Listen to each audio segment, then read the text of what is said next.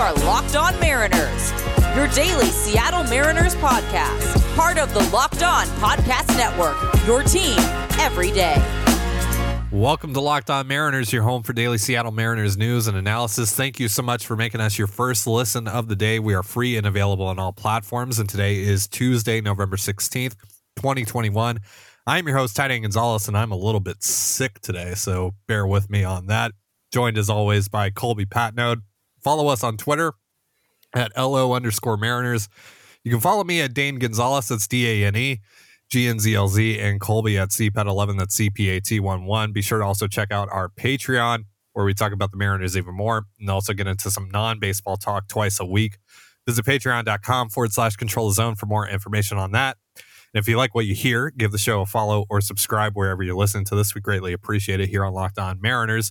And on today's show, we're going to talk about Brian Divish's article that came out last night, gave out a few little interesting nuggets of information about the Mariners and where their head's at with Marcus Semien. Talked about where their head is at with the market in general. So we're going to cover all of that stuff. We're also going to talk about Noah Syndergaard, who signed with an AL West team today, and we're actually going to kick things off with that today. So Noah Syndergaard, of course, the right-handed pitcher formerly of the Mets, has only pitched 2 innings over the last 2 years after undergoing Tommy John surgery. Signed a 1-year, $21 million deal with the Los Angeles Angels of Anaheim today, and is going to be pitching for them. He forgoes the qualifying offer from the Mets, so the Angels will have to give up a third-round pick. And yeah, they're banking on getting a healthy Syndergaard in there and hopefully tapping into what is, a high floored number 2 type of arm that he was for some time there during the mid 2010s. But it's kind of a risk there. Colby, what did you think of the deal for Syndergaard here and the fit for the Angels, who, to be quite honest with you, are pretty notorious for not being able to keep their pitchers healthy? Yeah, it was kind of a stereotypical Angels type of move where they went after a name more so than the actual player, more so than somebody who makes sense. Like Syndergaard's not a bad pitcher. Is he what he used to be? No. I mean, definitively, no, he is not. Yeah. He has, again, he's through 2 innings in the last 2 years. And in 2019, he was pretty good, but again, 2 innings in 2 years, there is some downside here. The 1-year nature is good for the Angels. The AAV is a little high, but it's the Angels. They don't care about money or winning baseball games. So yeah, it's a deal that kind of makes sense, but is anything but a sure thing. And the Angels kind of need sure things out of their rotation. It just, why would you give this deal to Syndergaard instead of just going out and getting Gausman or Stroman, guys who are safer and also help? So maybe they go get those guys too.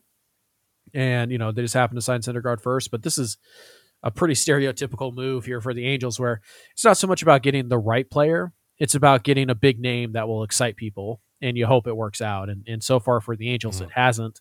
But, new front office, maybe they get it.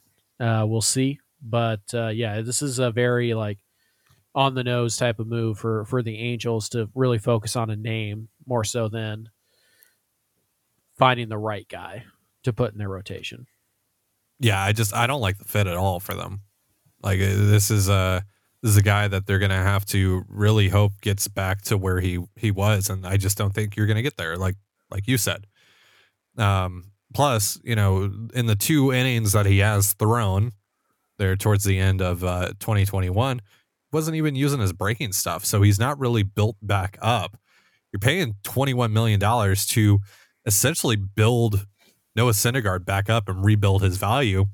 And by the time that he gets there, if he does get there, which again is a long shot, it's probably June, July for $21 million. And look, I'm of the belief that really, any 1-year deal is a good deal, right? Or, well, I should rephrase that. There is no such thing really as a bad 1-year deal. But honestly, I think this is kind of the closest that you can get, because it doesn't make sense for Syndergaard, who's trying to rebuild his value, to go to one of the, organizations who's known to not be great with pitcher health and keeping pitchers healthy. But for the Angels, I mean, really, what does this do for their floor? I mean, their ceiling goes a little bit higher if they hit on them. But again, those odds are so low with this, and they need floor. They need certainty, especially in that rotation. And they just, I don't think they really got that. Obviously the offseason is still young, but it's just, that's a lot of money, a lot of payroll to commit for 1 year to a guy who might be good for half a season. I don't think he's going to be an ace or a number 2 in their rotation, though. So for a number 3 at best, yeah, I'm not feeling this one for the Angels. It's worth noting that he gave up more earned runs in his last full season than anybody in baseball. So threw a lot of innings, though. But he did give up 94 earned runs, which was the most in baseball in 2019. So, yeah, there's some downside here. Like you said, if it hits, great. Great for the Angels. The odds that it hits, not super high, but we'll see what else they do. Mm-hmm.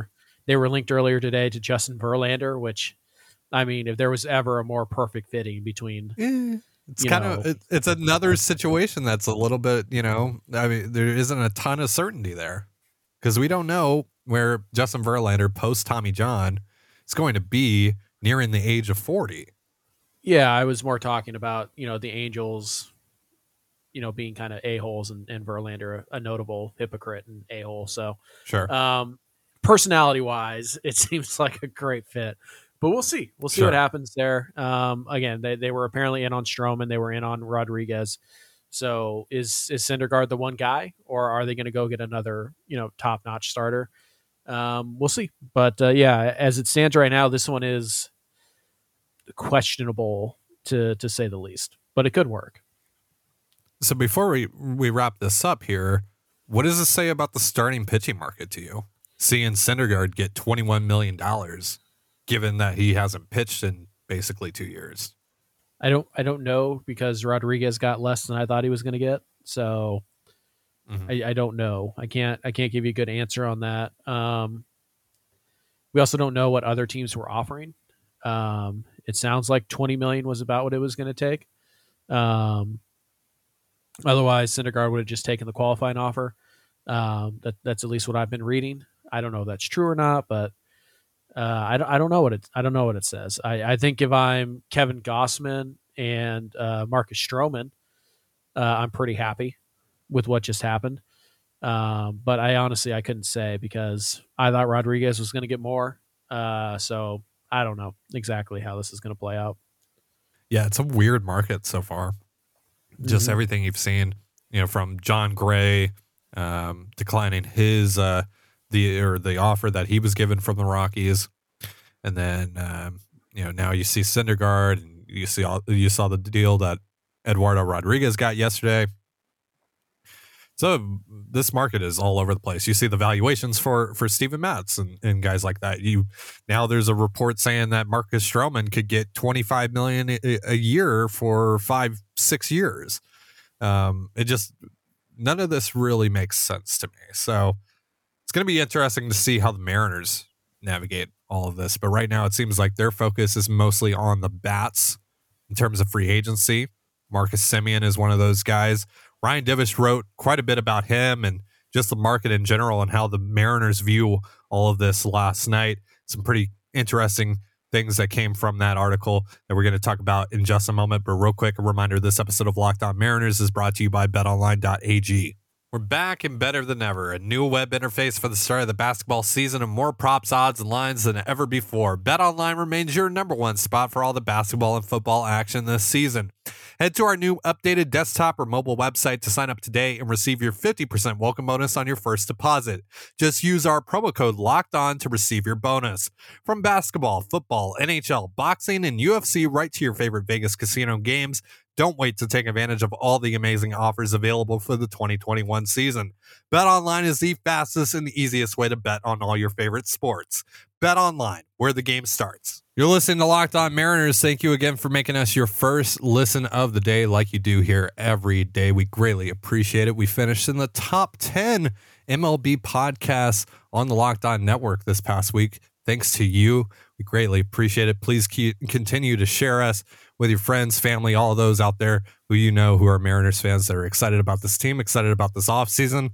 We got more offseason talk to go over here right now. Ryan Divish of the Seattle Times putting out a fairly lengthy article about the state of the offseason and the state of the Mariners heading into this offseason and where their mind is at looking at this at this market right now as they kind of focus most of their attention on the bats, mostly the infield bats that are out there. The top of the market, Marcus Semien was named, Corey Seager was named, and Divish said to start things off that there are some in the industry that believe the Mariners are going to have to enter somewhat of a bidding war for Marcus Semien with the San Francisco Giants, with the New York Yankees, and might have to give him an extra year, which would be a fifth year. That's what the projection is, at about $140 to $150 million. So, Colby, let me ask you this to start things off. Would you be comfortable in giving Marcus Semien that? Because that's about $28 million to $30 million AAV. It's a bit higher than I would like to go, but also about what we kind of expected.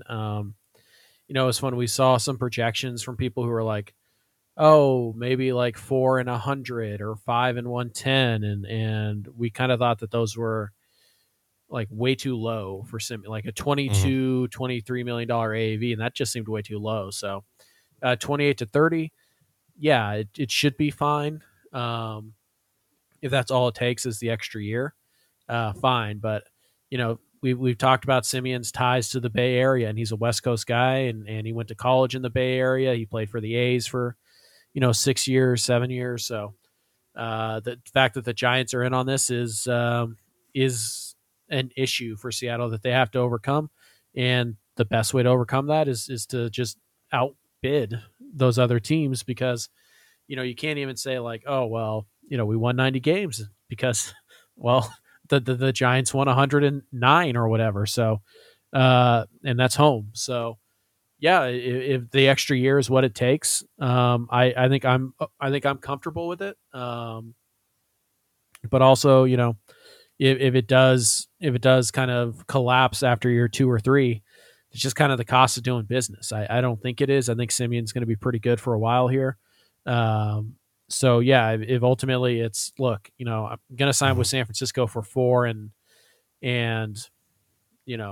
100 or whatever. But if you give me 5 and 130 or whatever it is, then yeah, I'm probably willing to do the extra year to land Semien. I mean, you're getting a guy here that has finished in the top 3 MVP voting in 2 of the last 3 years. He just won the Gold Glove at second base. He fits exactly what you need. You need a top of the order bat, and you get great defense out of it as well up the middle.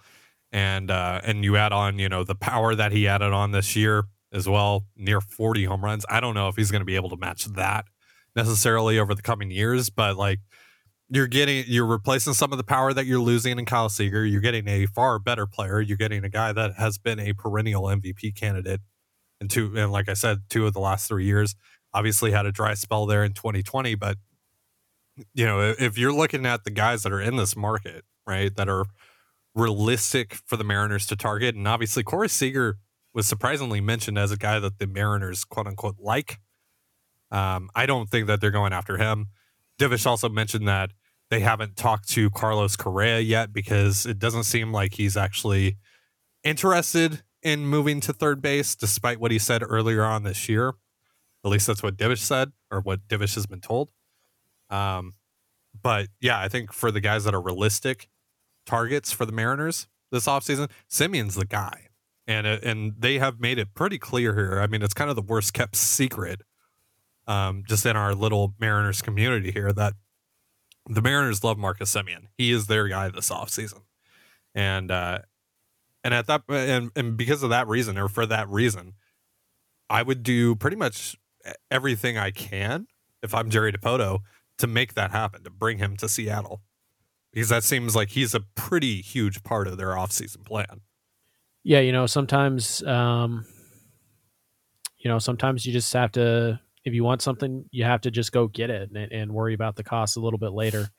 Obviously, there's a limit, right? You can't just go out and give him $200 million over 7 years and just double the offer of the competition. But we're talking about an extra year at $30 million. That's an extra like $5-6 million spread over the life of the contract per year.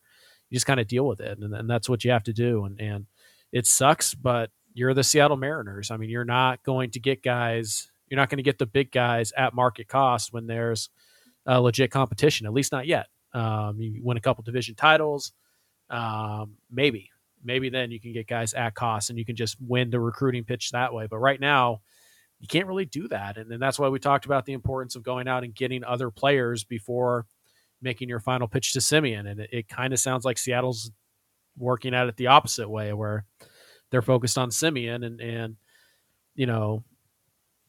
they want to know that they have him in hand before they start putting a team around him. And that seems backwards to me. But I also don't know if that's actually what they're doing. It just kind of seems that way because all the reports we're getting are about, Seattle and on Semien pretty much. And so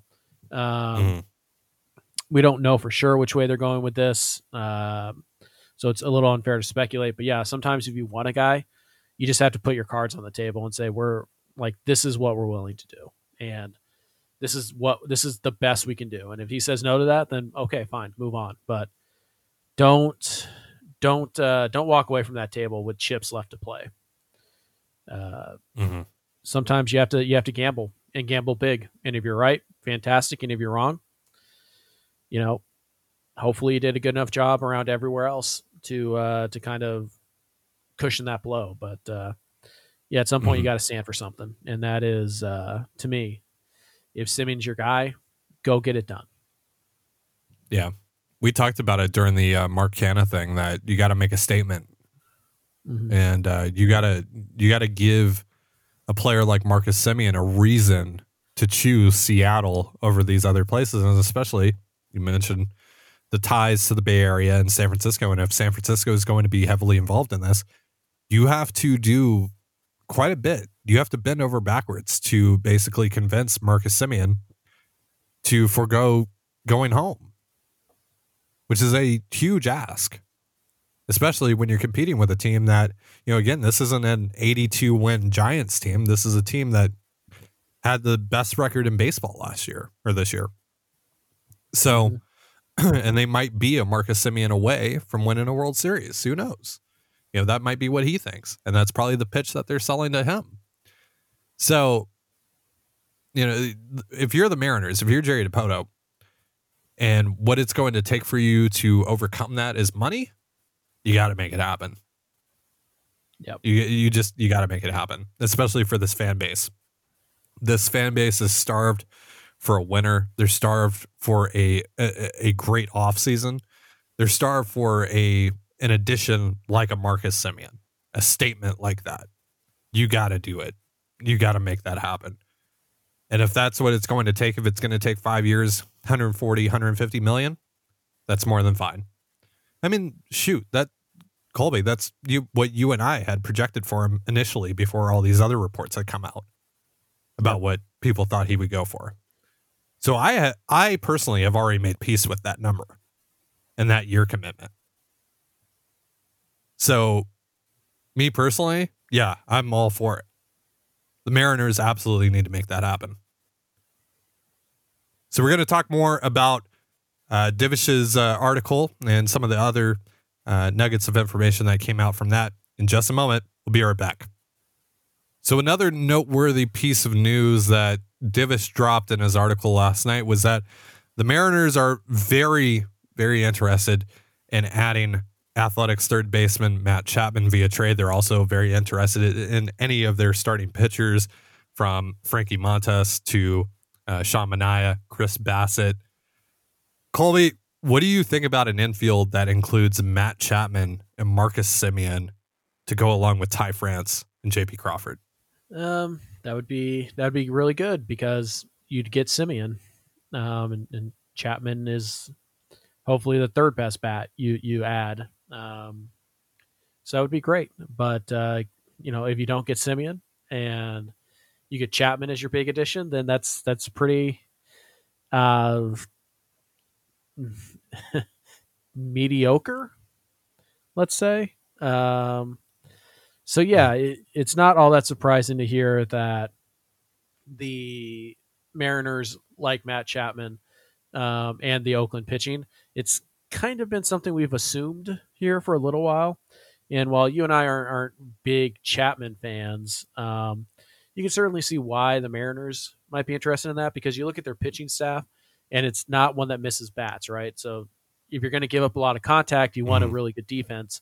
And Matt Chapman is still a very good defender at third base. So that could make some sense there. They obviously have a hole at third base.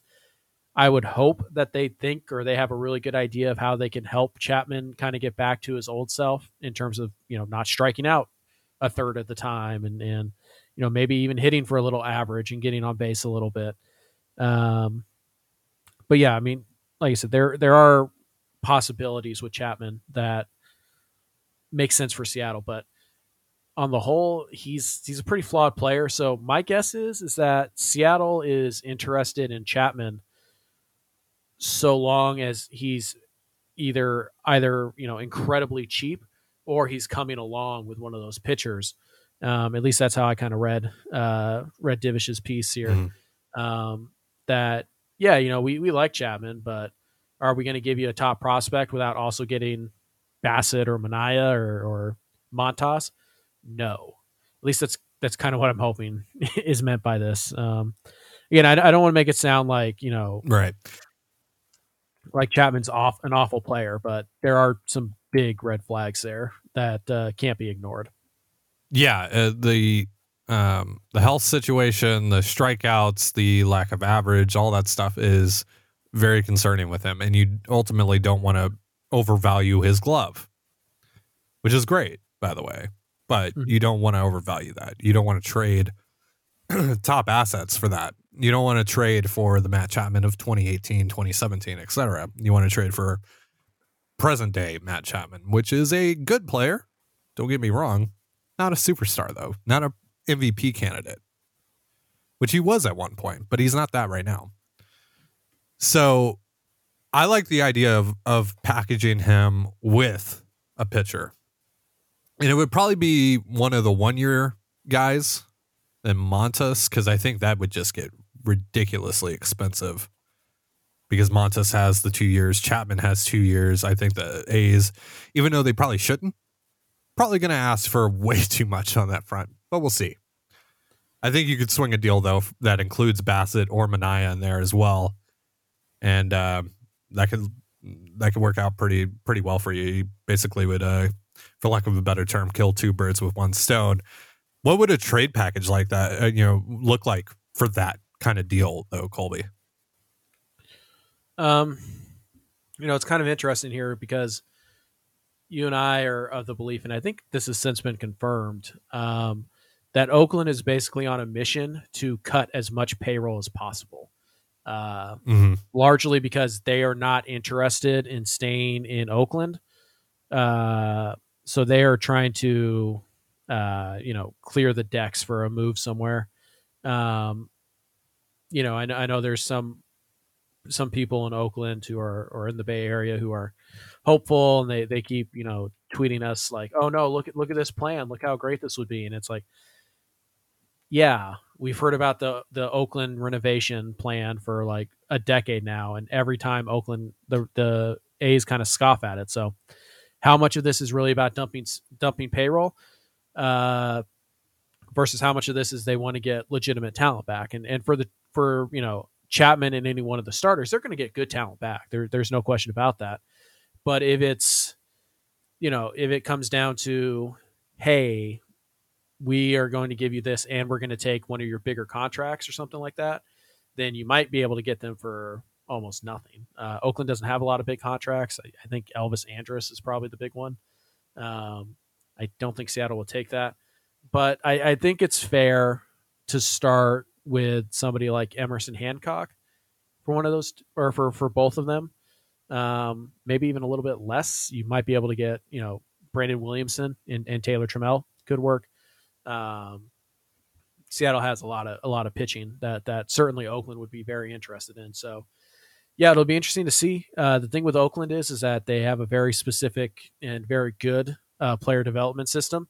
So they're looking for specific players. They're just not looking for the most talented guys. They want guys that they think they can develop. So is it possible that they would look for that while looking for that package, take some guys that Mariner fans would be surprised that they would consider to be the prizes of these trades? Yeah, it's possible, but I think if you're going to get Chapman and let's just say Manaea, I think you're starting with Hancock, and then maybe a B tier prospect and some filler, and I think that might get it done. Mm-hmm. Do you think Abraham Toro has interest there, and would you be comfortable in trading Toro if you have Chapman and Semien, for example? No, because I'd still want the utility, the versatility.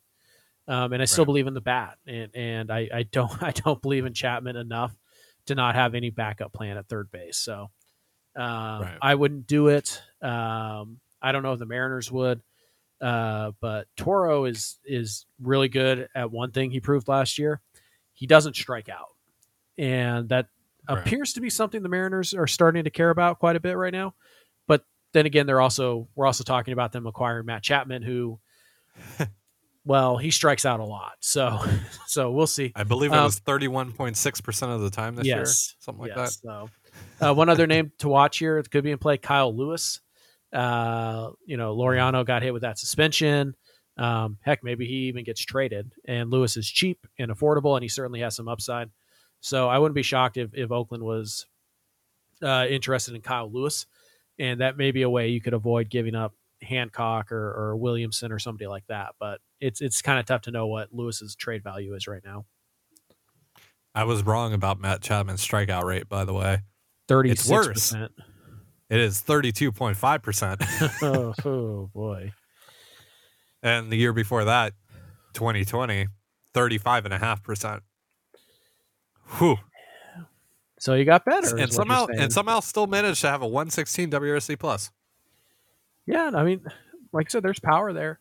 It's really frustrating. If you could get Chapman back to like 2018 Matt Chapman, like it's a legitimate. I mean, that's an MVP candidate. Yeah, I think he actually got MVP votes there. So it's a good player right now, but there are some signs of decline already, and there are some hip issues. So yeah, it's like Chapman's a good player. I don't want to sit here and like Chris Bryant him to death, where we just pick apart his flaws and we're like, oh yeah, he's not that good. No, Chapman's good, but is he a massive upgrade over Kyle Seager? I wouldn't say massive. He's an upgrade, but not significantly. But we'll see. Yeah. The Chapman rumors will not go away, so that probably tells us that they're quite real. Yeah.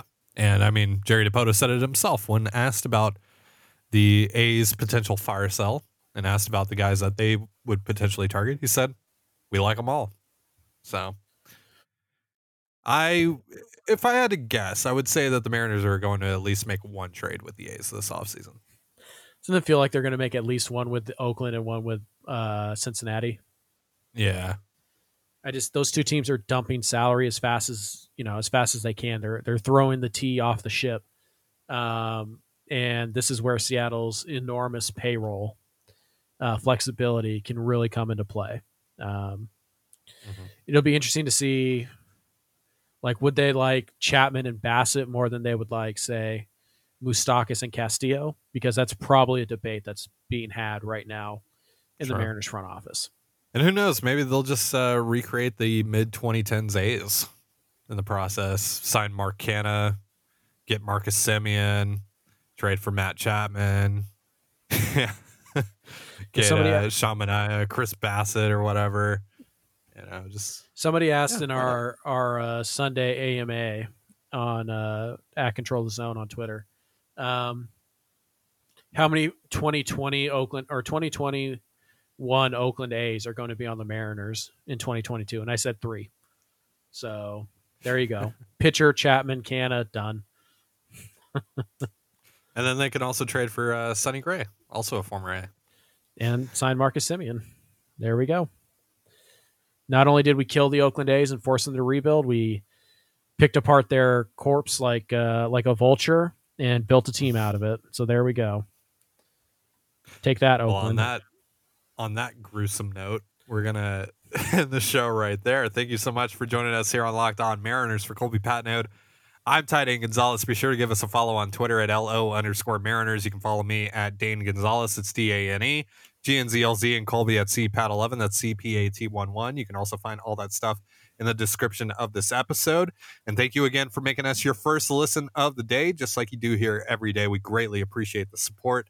Now make your second listen of the day Locked On Bets, your daily one-stop shop for all your gambling needs. Locked On Bets, hosted by your boy Q, with expert analysis and insight from Lee Sterling. And just like us, their show is free and available wherever you get your podcasts. So have yourself a beautiful baseball day, and we'll see you tomorrow.